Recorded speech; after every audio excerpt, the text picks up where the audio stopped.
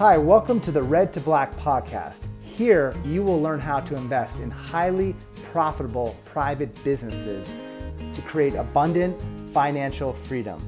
If this topic interests you, we invite you to subscribe to our channel. This podcast is hosted by Werner Minchel, ex-Marine aviator and current real estate investor, and Mario Parzino, current Marine infantry officer and business investor.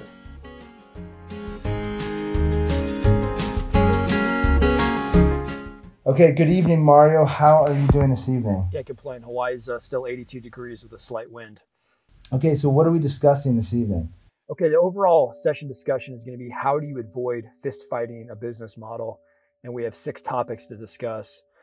Number 1, we're going to discuss how the majority of your money is going to be made in better business models. Number 2, we're going to talk about how to destroy covert contracts. Number 3, we're going to talk about tactical empathy. Number 4, we're going to give everybody a 2 hands update. Number 5, we're going to talk about gold, Bitcoin, and NFTs. And lastly, number 6, we're going to talk about how to travel from Beaufort, North Carolina to St. Thomas, U.S. Virgin Islands in class. Sounds like a fascinating conversation. And for all you listeners, if you'd like to skip ahead to any section in this video, you can go down below to the description and we'll have the minute markers there. So Mario, let's get started.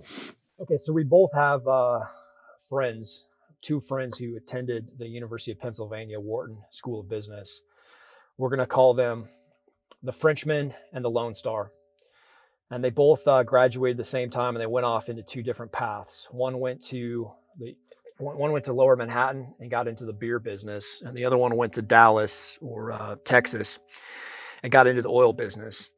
And it's kind of interesting how both businesses were pretty miserable. They're pretty difficult businesses to go into. One was a little bit better. The beer business has slightly higher margins than the oil business, but it's still an incredibly competitive space. So here you have these 2 extremely talented gentlemen head off and go into these spaces where you're constantly competing with competitors over price. At the end of the day, the beer aisle is full of competitors, and ultimately you can't distinguish your product and provide so much value that it's way outside the normal price range. Everything's floating within a very, very tight, narrow bandwidth of price in relation to the underlying commodities that go into that product.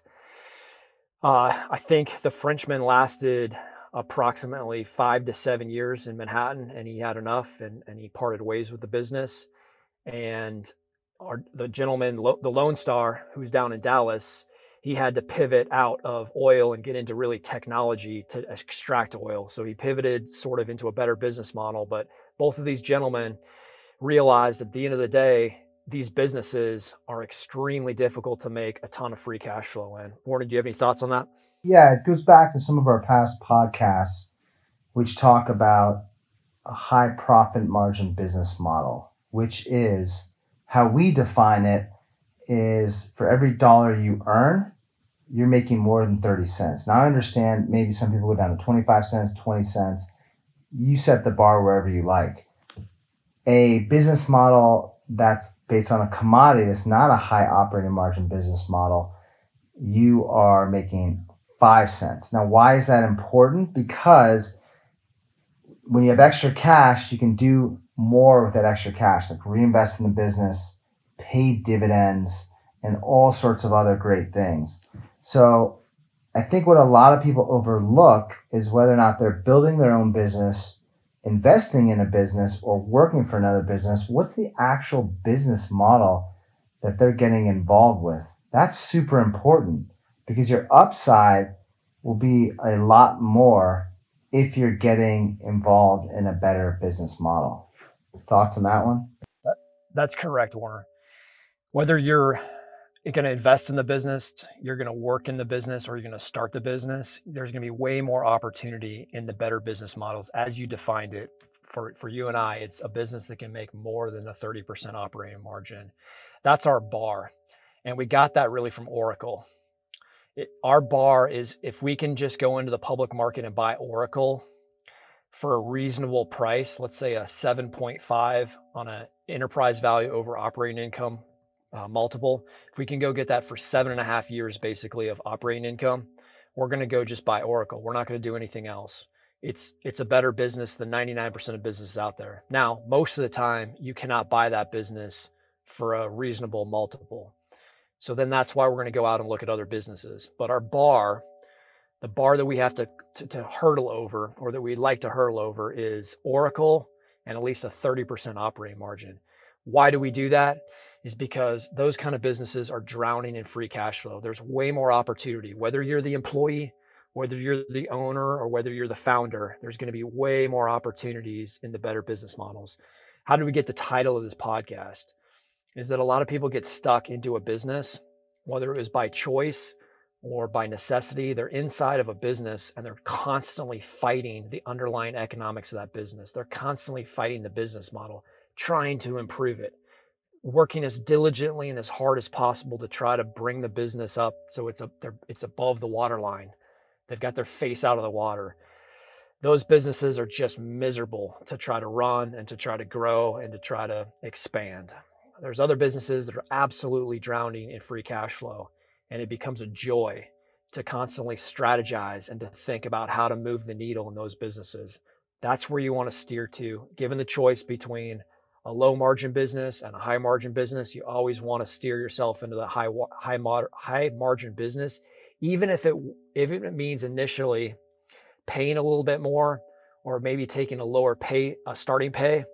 Maneuver into those high margin businesses, and you'll do much better, and your life will be much more full of joy than if you're in a miserable business model. Any last thoughts on better business models, Warner? Yeah, those are all great points.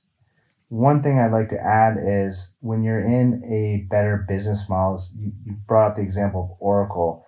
I've looked at their 10K, and for any of you who are not investors, 10K is basically the annual report. And in that annual report, usually the annual reports, if you scroll down about 2/3 of the way in the report, it can be anywhere from 100 to 200 pages. You'll see the balance sheet, income statement, and the cash flow statement. I go to the cash flow statement because I want to see what the company is retaining in terms of cash. And when you look at Oracle's statement, you basically see it's such a simple cash flow statement. They basically retain a bunch of cash flow from operations, then cash flow investing and financing.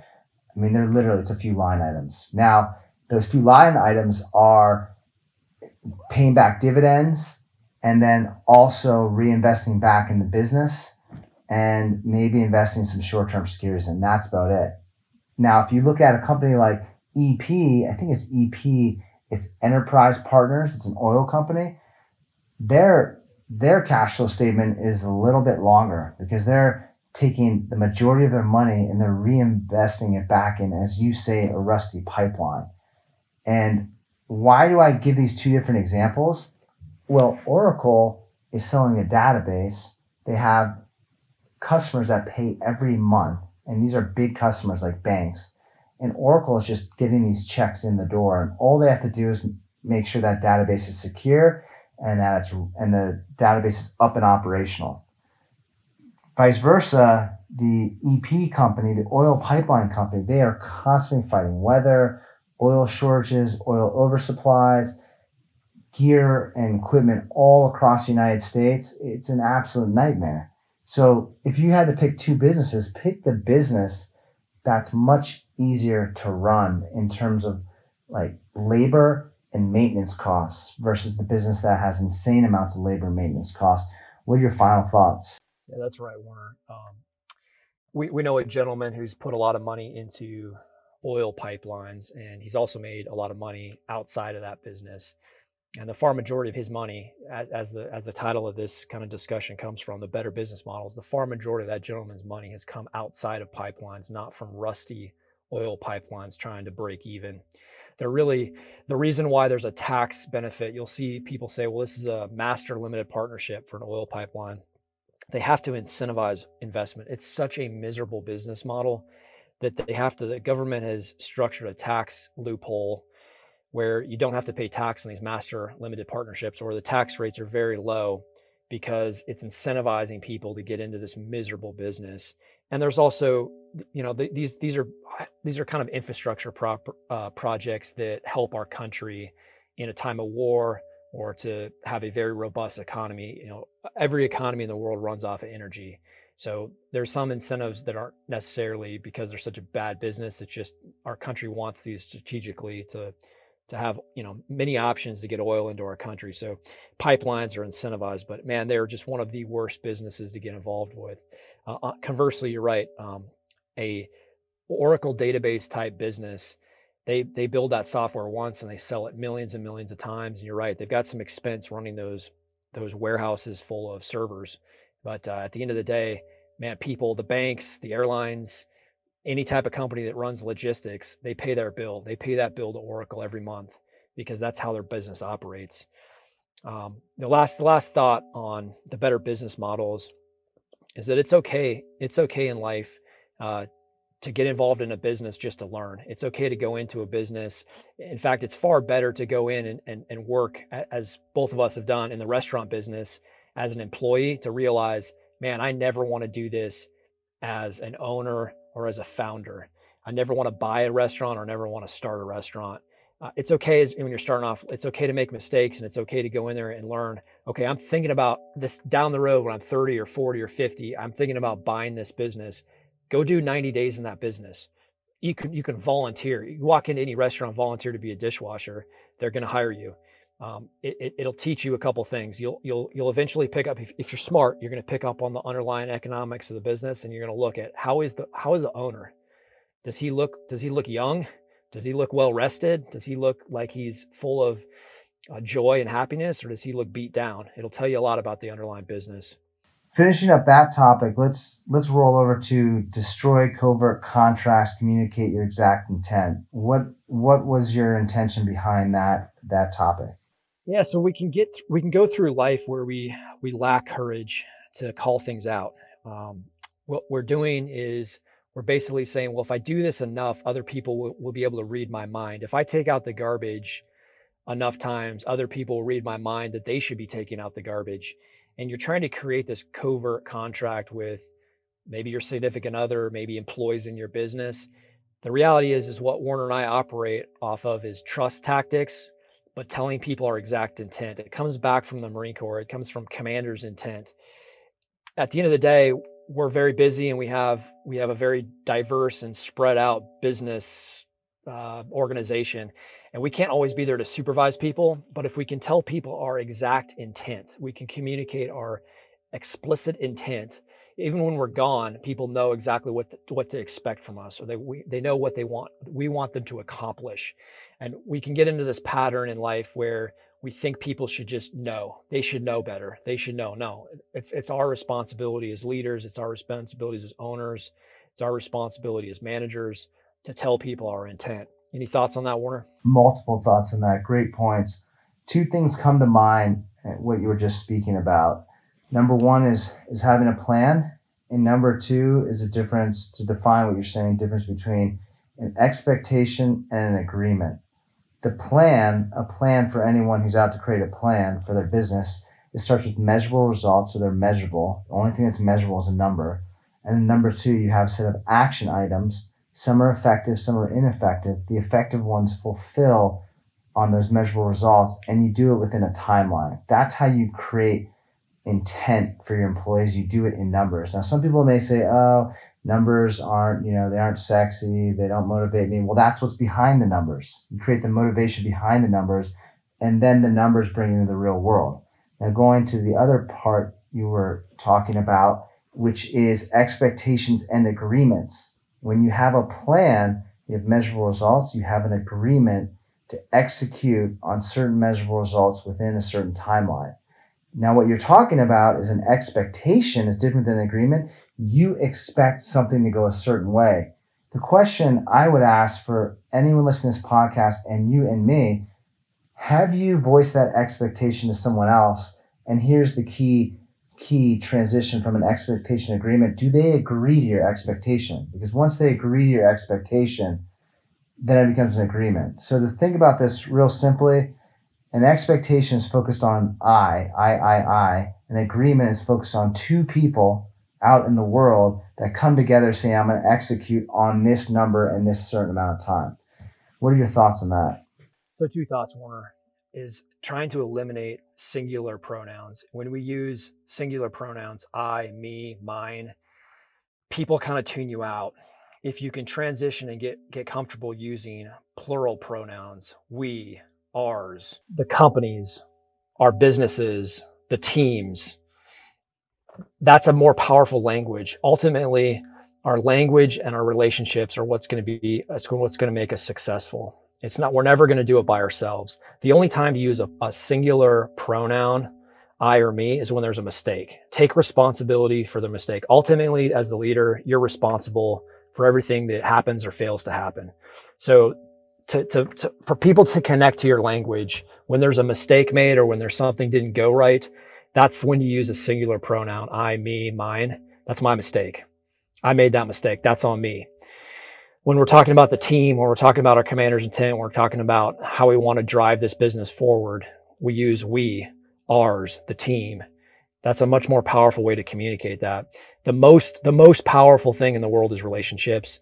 And the second most powerful thing to cultivate relationships is our language. Thoughts on that, Warner? Yeah, multiple thoughts. First thought is I want to make sure that the listeners are related to why we're talking about expectations versus agreements, creating measurable results, commander's intent.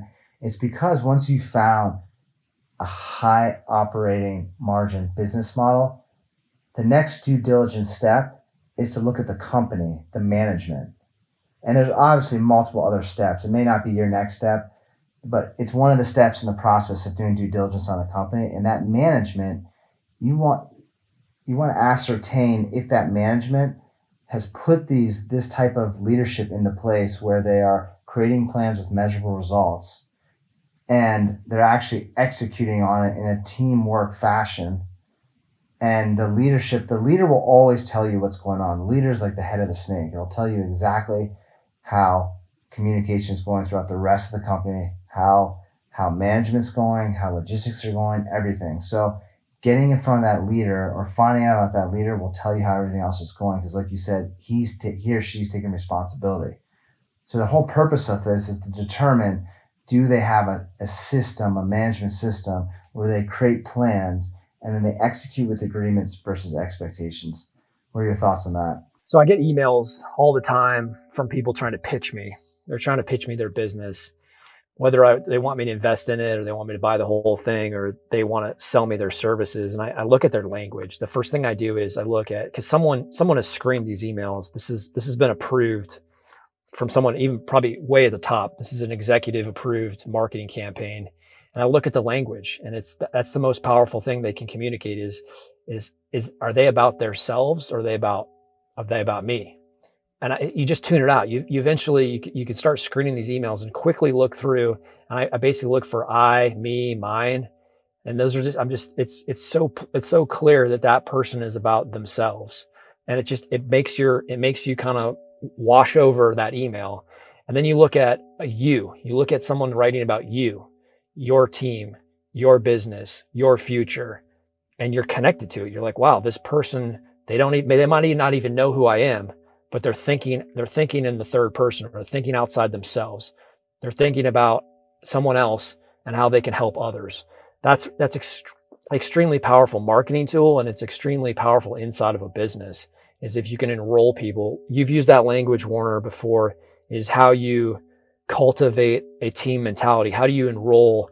It could even be your spouse, it could be a teammate, or it could be a larger group. How do you enroll people into a measurable result, an action item, a goal, a strategy? How do you bring a team into that, and how do you create that inner? That's an excellent question, and we're gonna. You gave us just another idea for another podcast, or another multiple podcasts. We're gonna break that down in a future podcast. So anyone that's listening to this channel, we invite you to subscribe to the channel, and we really appreciate your time and your effort tuning in. Now, to add to what you're saying, basically, when it starts with the environment in the business, as I discussed before and as you discussed, if that environment's focused on you and teamwork, that will translate out into the world. I've seen what you described in terms of emails where it's I or you, and what I usually see is someone will connect with me on LinkedIn, and then all of a sudden it's like, I can offer you this, I can offer you that.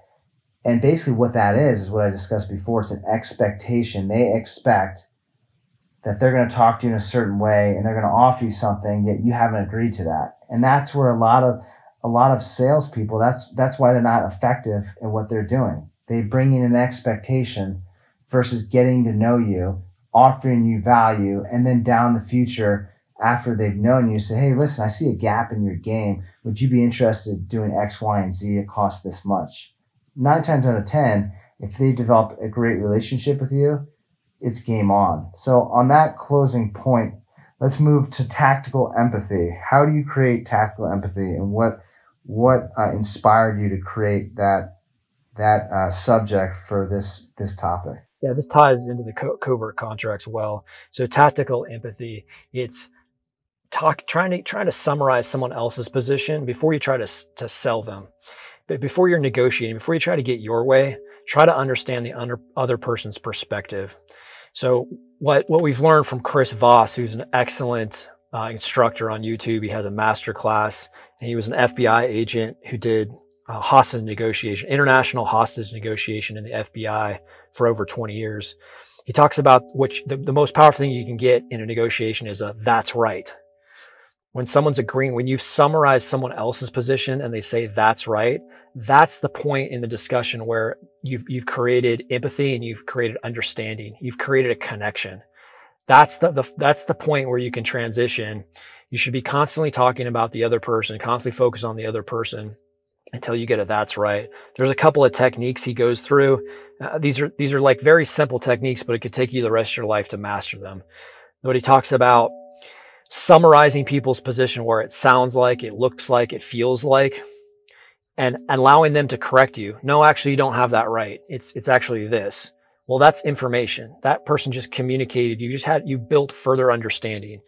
Once you finally have cultivated that understanding and you summarize it correctly, you could potentially pull out a that's right. That's super powerful in negotiation. So tactical empathy really ties into how do I enroll someone in an idea? Well, I figure out what are their value propositions? What are their values in life? What do they value? Before I'm trying to get my way, let me figure out what this person is here for. Why are they here? What is their value proposition to this business? Why do they want to be part of this business? Why do they want to help grow this business? That's going to be so much more powerful for me to enroll them onto a goal if I understand what motivates them. Any thoughts on that, Warren? Yeah, those are great points. One thing I want to drill down into is the fact that most people, and I would say probably 99% of people, are not being heard on a daily basis. So if you're effective, you, me, everyone listens to podcasts, if you're effective at getting that's right continually, you will create an insane amount of relatedness, being related to that other person, because all people want at the end of the day is to be heard. Some people could be in really challenging situations. Some people could be having a great day. At the end of the day, they want to know that you're there with them, especially if you're going to a business arrangement. Now, here's another thing that Chris Voss talks about. The essential communication is asking how and what questions, and why these are so powerful. Let's say you and I are going to do a business deal up in the Pacific Northwest, and we say, hey, we're going to do X, Y, and Z for you. We may ask them, they may be like, well, how are you going to do that? They may turn on us. How are you going to do that? And we're going to say X, Y, and Z. And then we're going to ask them, how are you going to do this? How are you going to do that? What are you going to do that? What it does, it creates this collaborative environment. That's what we're interested. What we're interested is, have you ever seen someone that's blocked? Actually, I was on a coaching call with a guy today that I'm coaching. I haven't shared with you this, Mario. But at the beginning of the call, he was completely blocked by going into the blockchain space, and I created measurable results, and by the end of the year that he could decide if he wanted to create his company by the end of the year or get a job in the Bitcoin space. He wasn't sure. But I was listening to him, and what I heard was he was unsure, yet he wanted to discover it. So that's how I was able to help him create this future for himself. But it was by me listening that he wanted to discover it. And when I created that, by the end of the call, he had this free aloofness to him, where at the beginning of the call, he had this abrasive, like, it's hard to make a step forward. That's what we want with the people that we're connecting with. They're all dealing with something. And if you can get that's right, you get into their world. And really what's powerful is support them, you and them seeing like this really juicy future that will create an aloofness and a vibrancy. Your thoughts? It's active listening. Tactical empathy is becoming an excellent listener. You're listening for their position. You're listening for their value proposition. Like you said, you're collaborating. When you ask why questions, it's sometimes can come off as accusatorial. You're accusing them. Why did you do this? It can come off a little negative. A how question.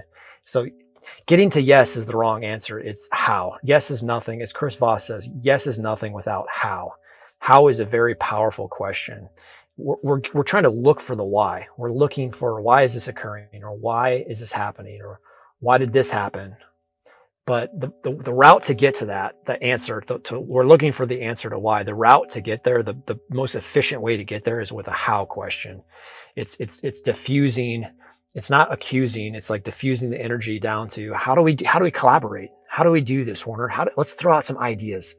Let's get creative. Let's get out of our survival mindset and into our creative mindset. How can we work together to create this goal? What are some things we can do? How can we move the needle on this business? When you ask those how-oriented questions, the person is loosening up. They're becoming more comfortable with you. There's empathy. You're asking them for their opinion and their perspective and their position. And there's information flowing. And that's how you're going to cultivate a relationship. And you can't do anything as well as if you're doing it with a partner or with multiple people. They say, like, if you want to go fast, go by yourself. If you want to go long distance, go with a teammate.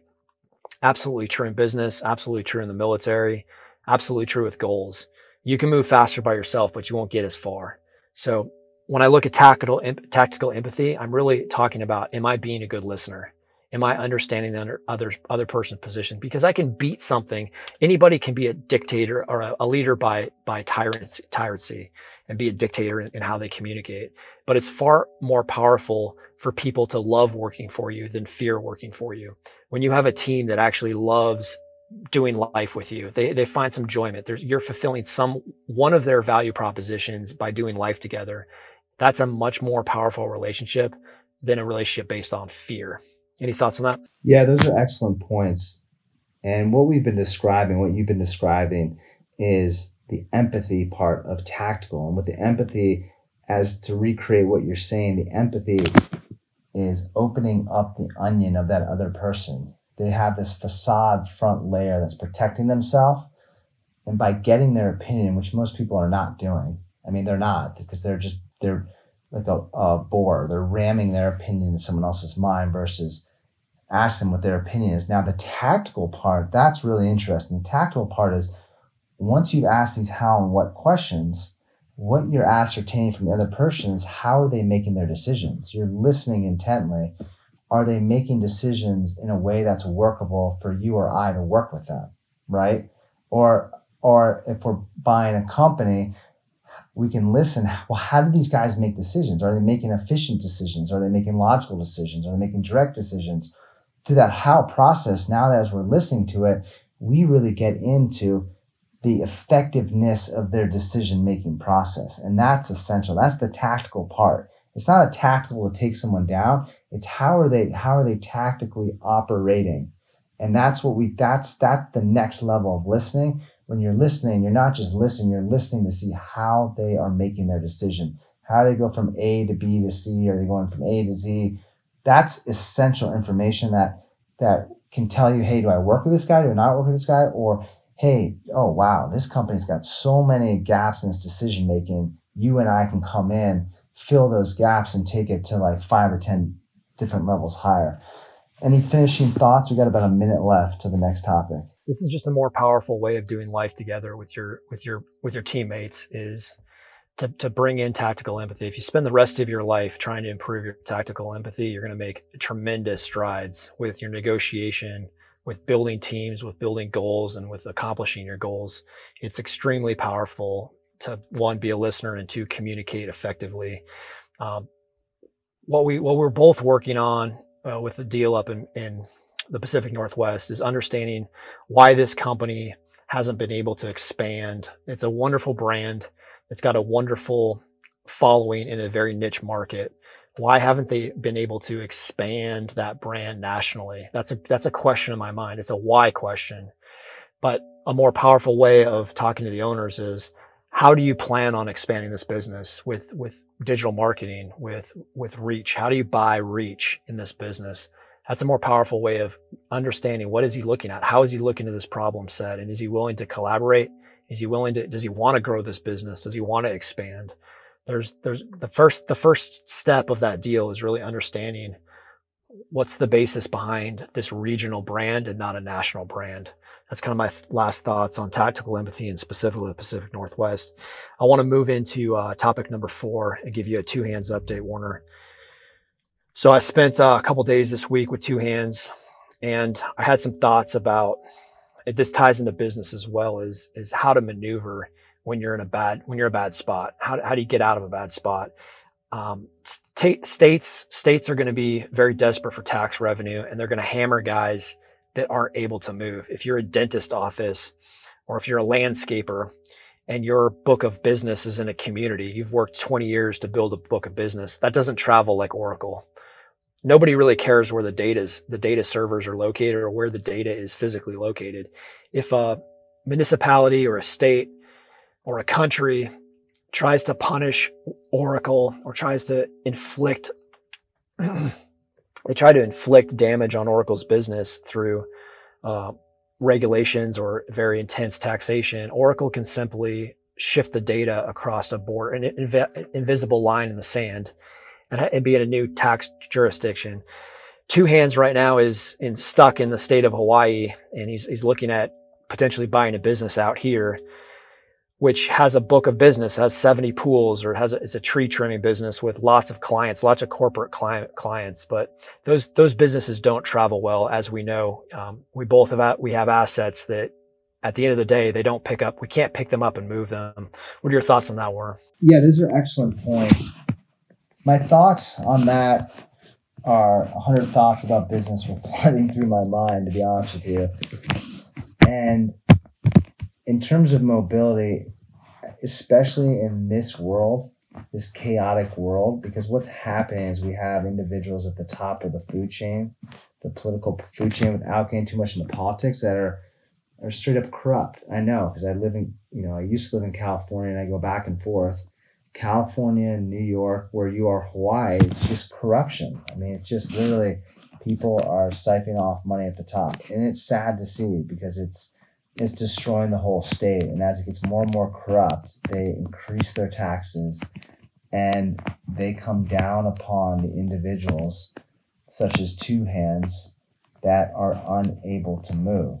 And one thing about Two Hands and the inability to move, it's really an inability to see what's going on in the future. That's essential. Like you and I have talked about, if you create a plan with measurable results, action items, and timelines, you're looking forward into the future. You're going, hey, this is my mark here, and now I'm back planning out, how do I get there?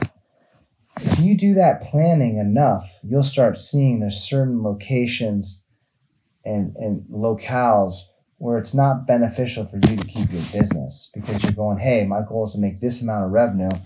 Well, all things being equal, with 50 states, can I do more revenue over here in Wyoming or Florida or Texas, or can I do it in Hawaii? The answer is going to be Wyoming, Florida, or Texas, because they're taking less of your money. So then you ask, well, if I go to one of these states, maybe I can move my timeline up quicker. So it's all about the plan in the future, and the mobility enables you to move more effectively within that plan. What are your thoughts? Absolutely, Warner.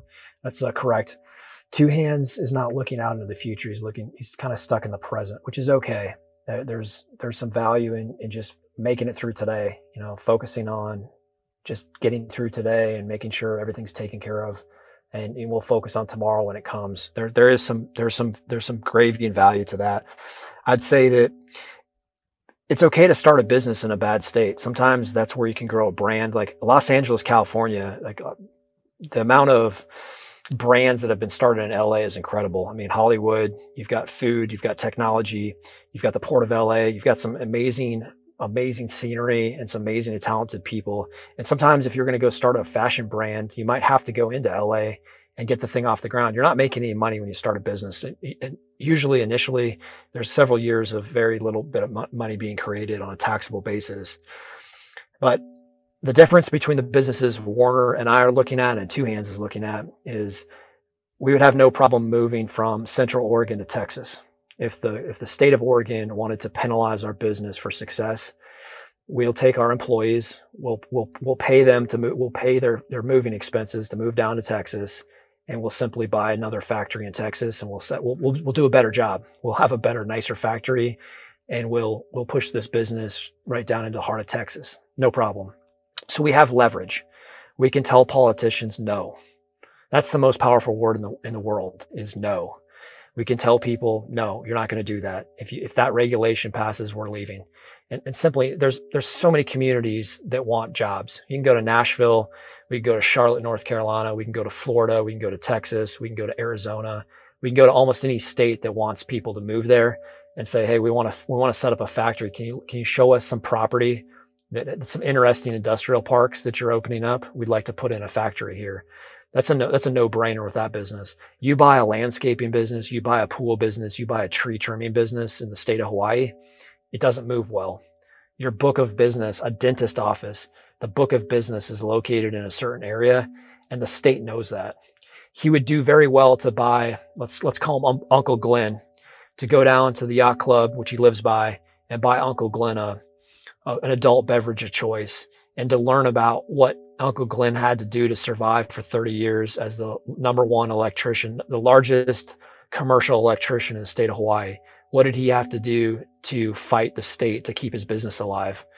That would save him tremendous amounts of effort and energy, is to simply have, an adult beverage with Uncle Glenn and just learn those lessons vicariously. Yeah, so those are great points. One thing pops into my head, and it pops into my head from topic number 2 and number 3, which is destroy covert contracts, tactile empathy. In both those topics, we discussed being direct in your communication and then developing relationships by not understanding, by knowing where the other side is coming from.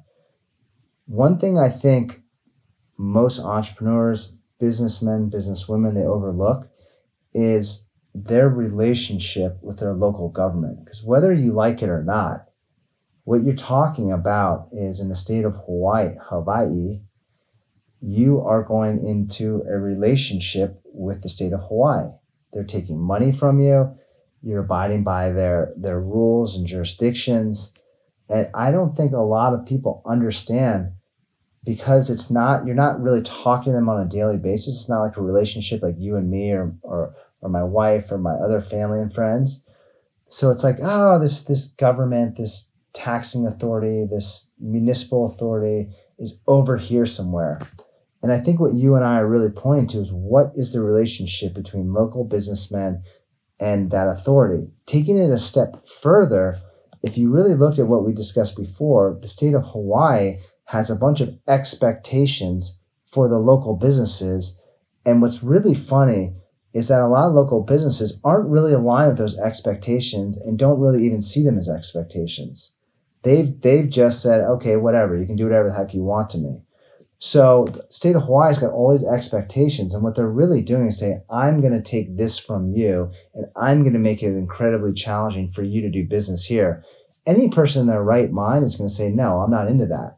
But because there's this cognitive disconnect between a state and you as a business person, you don't see it as this relationship. So if you saw it as this relationship, and you saw it as the way I described it, where they're taking this from you and there's no agreement, I think most business people would leave that. The GDP of any state comes down to the goods and services that those people produce.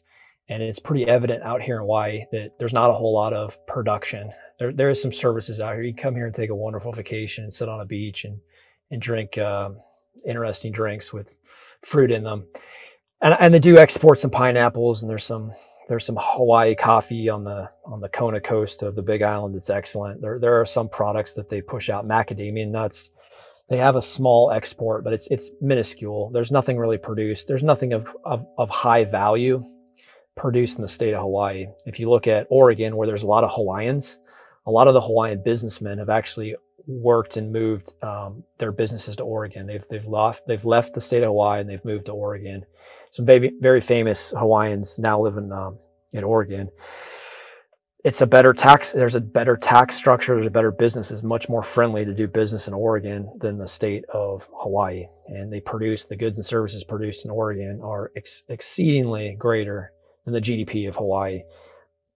I would say that it's a cautionary tale of not only pick where you do business, but pick the right kind of business so that you can potentially move. No one can predict what the tax rates are going to be 20 years from now, or what kind of government is going to be in a state. And that shows that California in the 80s is much different than California, 40 years later. But if you go into the right businesses, if you own the right businesses, if you work in the right businesses, or you found the right businesses, you're going to have the potential to move that business across the border and maneuver around bad behavior, whether that's from individuals or from organizations or for governments.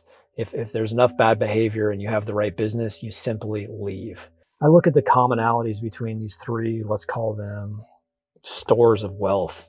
So we've got gold, it's a shiny metal. We've got a digital 1 or 0, it's a Bitcoin, and we have a non-fungible token. I'd probably need some help understanding that myself. All three of them do not produce free cash flow. If I hold a bar of gold, I hold a basket of Bitcoins digitally, or I own a Gary V painting of a cartoon as a non-fungible token, they don't pay me to own them. So we hate all of them equally. Now, I recognize there's utility, all of them. There is utility, and I'll break that down. There is utility to gold. It's a transfer of energy. It's a very conductive metal. It can transfer energy extremely efficiently. It's right up there with silver and copper and platinum. There's some utility to it. But me as an investor is looking at a bar of gold. It does not pay me to hold it. It is a store of value temporarily, and we could go on for hours about, well, you need to pay to have someone store that. Banks are not trustworthy. You're not going to store that in your local bank in the vault because there's bank holidays. So the exact moment where you're actually going to need that gold, you're likely not going to be able to access it. The bank is simply going to be closed. Second one, Bitcoin. There is utility in the blockchain. There's utility in having digital currencies. PayPal has definitely proved that there's utility in being able to transfer money digitally. But all Bitcoin, there's no lack. Bitcoin should not be valued based on scarcity. There is no scarcity of digital coins, and that's completely evident with all the coins that have been created. You cannot value a digital coin based on scarcity when anybody can create another coin. There's infinite amounts of coins. So for one coin to say that, well, there's scarcity in this coin, no, the value of it is in the utility. The value is in a digital transfer and a public ledger. Again, no argument that there is incredible value to that, as evidenced by Bitcoin. NFTs are interesting. We just spent a few dollars ourselves on a digital copy of an icon to use on some of our products, on our digital products, on our website and our social media accounts. It has utility. It's communicating our brand. It's a beautiful logo. It's a beautiful icon.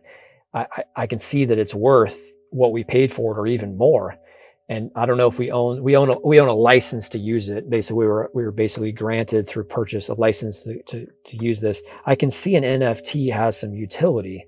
Again, if you own the trademark to a painting or an icon that can be used on all sorts of platforms as a marketing tool or as a brand, I can see how you could potentially use that as a business.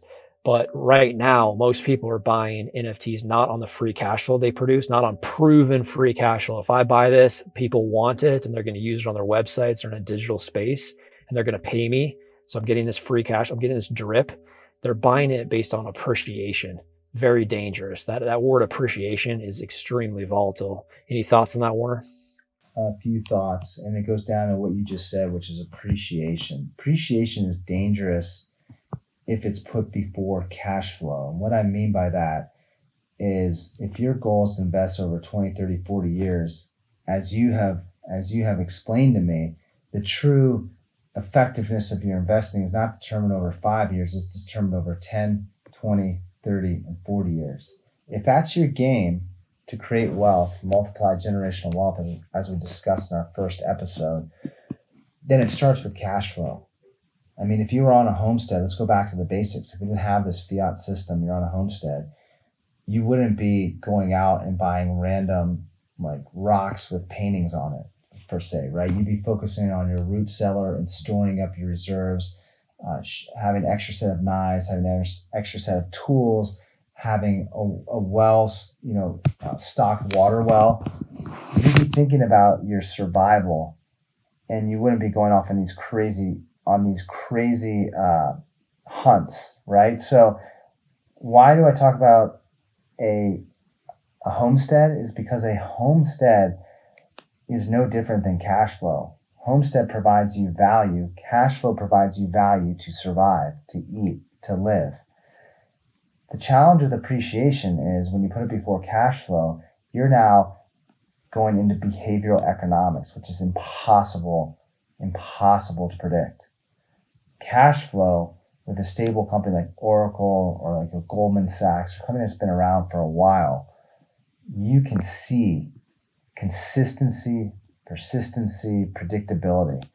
The challenge with NFTs, Bitcoin, is Elon Musk backs out, thing drops 20,000. I mean, I don't remember how much it really dropped, but I mean, it used to be up at 60,000, now it's down at 30,000. That is not a reliable, stable asset based on cash flows. Cash flow is the indicator that tells you the value of the asset, and then appreciation is like holding it for the long term. That's like the cherry on top. But the whole market has got it flipped. It's appreciation.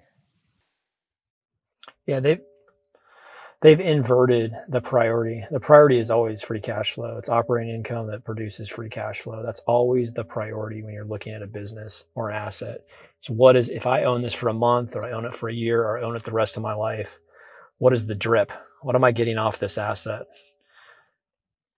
The appreciation only matters if you sell it. And Warner and I have no intention of selling the businesses that we go into. We're literally want to hold these forever. Our favorite holding period is to never sell it, hold it as long as possible. Appreciation then doesn't matter. That's not how we're going to get wealthy. If you go into a business and you go, I'm going to buy this asset and I'm going to hold it forever, it's really irrelevant what rate it's appreciating it. And it doesn't matter if it appreciates 100% a year and you never sell it, you don't realize any of that appreciation. What actually moves the weight, what actually makes you able to maneuver, gives you optionality, gives you ability to build reach, grow reach, expand, is free cash flow. That's what matters the most. In fact, I could care less about appreciation as long as I'm drowning in free cash flow. If you told me this business will never appreciate, it'll just sit here. It'll be worth exactly what this building, this brand, it's going to be worth exactly what 100 years from now, it's going to be worth exactly what you paid for it, adjusted for inflation. Oh, by the way, you're going to do all sorts of wonderful things with the free cash flow that this thing's able to shoot off. That's a great business. Okay, so what? The building doesn't appreciate. The building's worth less 100 years. I mean, you could look in Detroit. You could look at buildings that were built 100 years ago. They were worth, adjusted for inflation, a lot more than they are today, that building. And that's okay. You know, you had no idea. Detroit used to be the industrial capital of the world, really. Everything that was made, it was either Chicago or Detroit. Everything that was made in an industrial capacity, it was made out of those two cities. It was an incredible city. You couldn't predict that. That predictability of a building appreciating in Detroit 100 years ago, it would have looked like a reasonable prediction. That building's worth a whole lot more today. A whole lot. It was worth a whole lot more in 1920 or 1921 than it is in 2021. But that's okay. I can't predict the value of a real estate acquisition as well as I can predict free cash flow. Is this business, is the underlying business going to throw off a tremendous amount of free cash flow? Okay, you can move. You can move down to Dallas. You can move to San Antonio. You can move to Austin. You can move to Houston. You can move that business. Okay, the real estate deal on that business wasn't great, but the free cash flow was. It'll work out. One final point is an example I heard today from the owner of Artemis Capital. His last name, I think, is Cole. I forget his first name. He gave an example of how some of the best sports teams, like the Bulls, they brought on Dennis Rodman. Dennis Rodman, I didn't know this, but the guy was a horrible shooter. 5 feet out, he couldn't make a shot, save his life. Right? So you're like, well, why would they bring a guy in like Dennis Rodman? Well, because every offense that guy came into, it became a world-class offense because the guy was phenomenal at rebounding. So if Michael Jordan shot a shot he missed, which is rare, then Dennis Rodman is right there to grab it and get it right back to him, and he's making a second shot. So why do I say that? Because it's all about performance. Cash flow is performance. Appreciation is like the cherry on the top. Appreciation is not consistent performance. You can't show me one stock on the face of this earth that has consistent appreciation, but you can see a sort of a consistent cash flows. If you look at Oracle or other, they double every certain year, 6 or 7 years. Texas Instruments every 4 to 5 years. So why is that important? Well, with a guy like Dennis Rodman, if you're going to go, let's say, get like a player that was a much better shooter than Dennis Rodman, and he was like in the limelight, he was put up on a pedestal by the media. Well, you put him in with Michael Jordan, they're fighting against each other, and the defense goes down into the dregs. That's not performance. But the owner of that team, the coach of that team, they understood that Dennis Rodman, his performance, his value he brought was he would increase the whole offense of that team just because of him being there. And that's how you look at cash flow. That's how you look at performance. What's going to build the overall performance of your portfolio over 10, 20, 30, 40 years? It's not going to be the shiny Bitcoin or NFT. It's going to be the steady Eddie, like the Dennis Rodman, that just supports the offense day in, day out. And on closing, what we're going to talk about Beaufort, North Carolina to St. Thomas. How are you making that trip?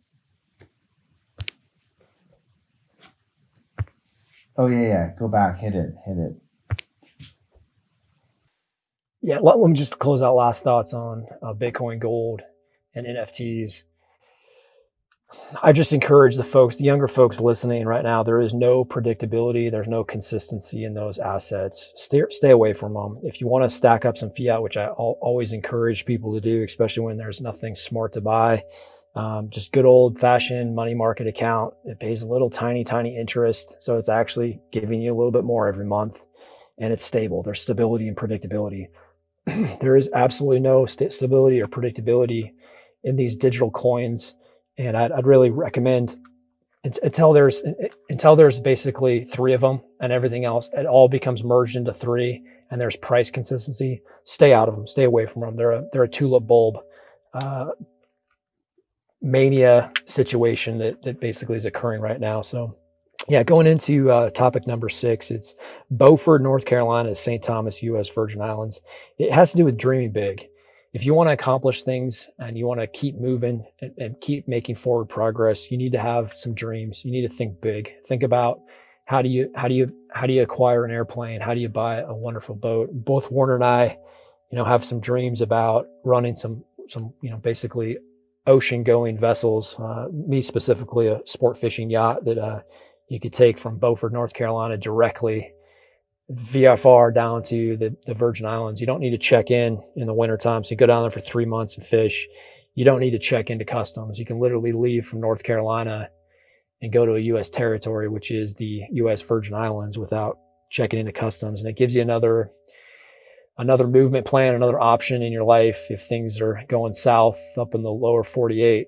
We've got we have an enormous country, really. If you can expand the map and really expand your mind, we have everything from Maine to Florida, let's say Southern California to Washington. We have a huge state of Alaska. We have Puerto Rico, U.S. Virgin Islands, and we have Hawaii. We have Guam, and we have America Samoa. We have a massive amount of real estate to go explore and travel, and no visa, no passport required, but you're going to need some assets with some long legs to get you out there. Any thoughts on goals and kind of dreaming big and expanding your thoughts on travel? Yeah, I really love how you described Beaufort, North Carolina, St. Thomas as dreaming big. I thought you were just going to give me a nautical plan, so that's great. And what I was really thinking of when you were just describing sort of the layout, and what you're really describing is we as humans have a tendency to get the blinders on. We just see what we see. And when you share with me, hey, the U.S. is a lot bigger than you think, that really opened my eyes. Another thing, when you dream big, everyone's not going to be on board, whether it's the U.S. government, whether it's your local government, whether it's family and friends. When you dream big, it may not look the way it's always looked in your local economy or your local municipality. And what I mean by that is you may not associate with the U.S. government anymore. You may chart your own path because they're doing things you're not in agreement with, or you may not associate with the municipality anymore. And the ability to be, I know this sounds a little vague, but we'll go deeper on this in another podcast. Your ability to be mobile and dream big, those are two huge things in this coming world. Just, it's like Mario, like you said, it's the ability to have options. There's nothing better than options, especially in a world that's like turning down the screws on your freedom. Options is essential, and the essential component of having options, the first step is to dream big. If you're not dreaming big, you're not going to see any options, because the whole idea of dreaming big is you're not thinking about this myopic, I think that's the right word, view. You're thinking of this view that's expanding out, just like you described the breadth and depth of the U.S. Final thoughts? I'll let you finish it out. Yeah, Warner, excellent points. Options. If you're creating options in your life, you're creating freedom. You're able to maneuver around misbehavior, whether that's local misbehavior, municipalities or governments, large governments. When we're looking at nautical movement, it's really about exploring and expanding the map. As you get older, your world tends to shrink. You can see this in people that are aging, is they're really going from their house to the grocery store. They get their hair cut in the same place, and their world starts shrinking. That's how businesses get smaller too. Is they become comfortable, and they just they do what's easy. They go on the routes that are easy. The way to stay healthy and active and to grow is to continually look at bigger maps constantly. It's why these guys that are at a different level than we are, they're talking about spaceships. They're talking about designing spaceships to blast out and look at other things in this galaxy that we're in. I think, at our level, it's big enough, is just see how could we get from Beaufort, North Carolina to St. Thomas, U.S. Virgin Islands directly. There's a very interesting waypoint out in the Atlantic, and I believe it's 65 west, 25 north. And it's a path that boats take. It's a checkpoint. So it's about 1,000 miles, 1,300 miles from North Carolina. And then it'd be 400 extra miles down to St. Thomas. And it's actually faster to leave from North Carolina than it would be to take the intercoastal waterway all the way down to Florida. And then if you look at a map, the U.S. Virgin Islands are actually way further east than Florida. People think of the Caribbean as south of Florida. It's actually much further east. You were out in Barbuda this winter, exploring the West Indies. It's much further east than people realize, but it's a strategy. It's a strategy to continue to expand, is to think bigger and think about bigger goals. So that's my last point on that, Warner. It's been a great conversation. Anything to add before we sign off?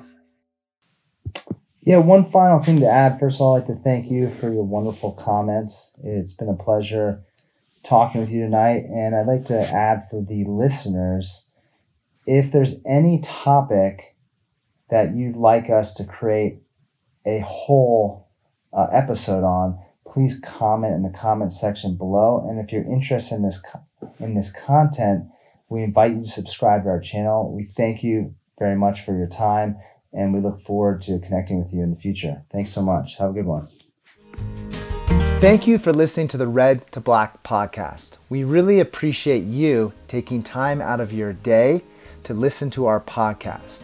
If you would like to connect with us in the future, you can find us on LinkedIn. Simply search for Werner Minchell or Mario Parzino. Also, you can find a link to our LinkedIn profiles in the profile section of the podcast. Thank you again for listening, and we look forward to connecting with you in the future.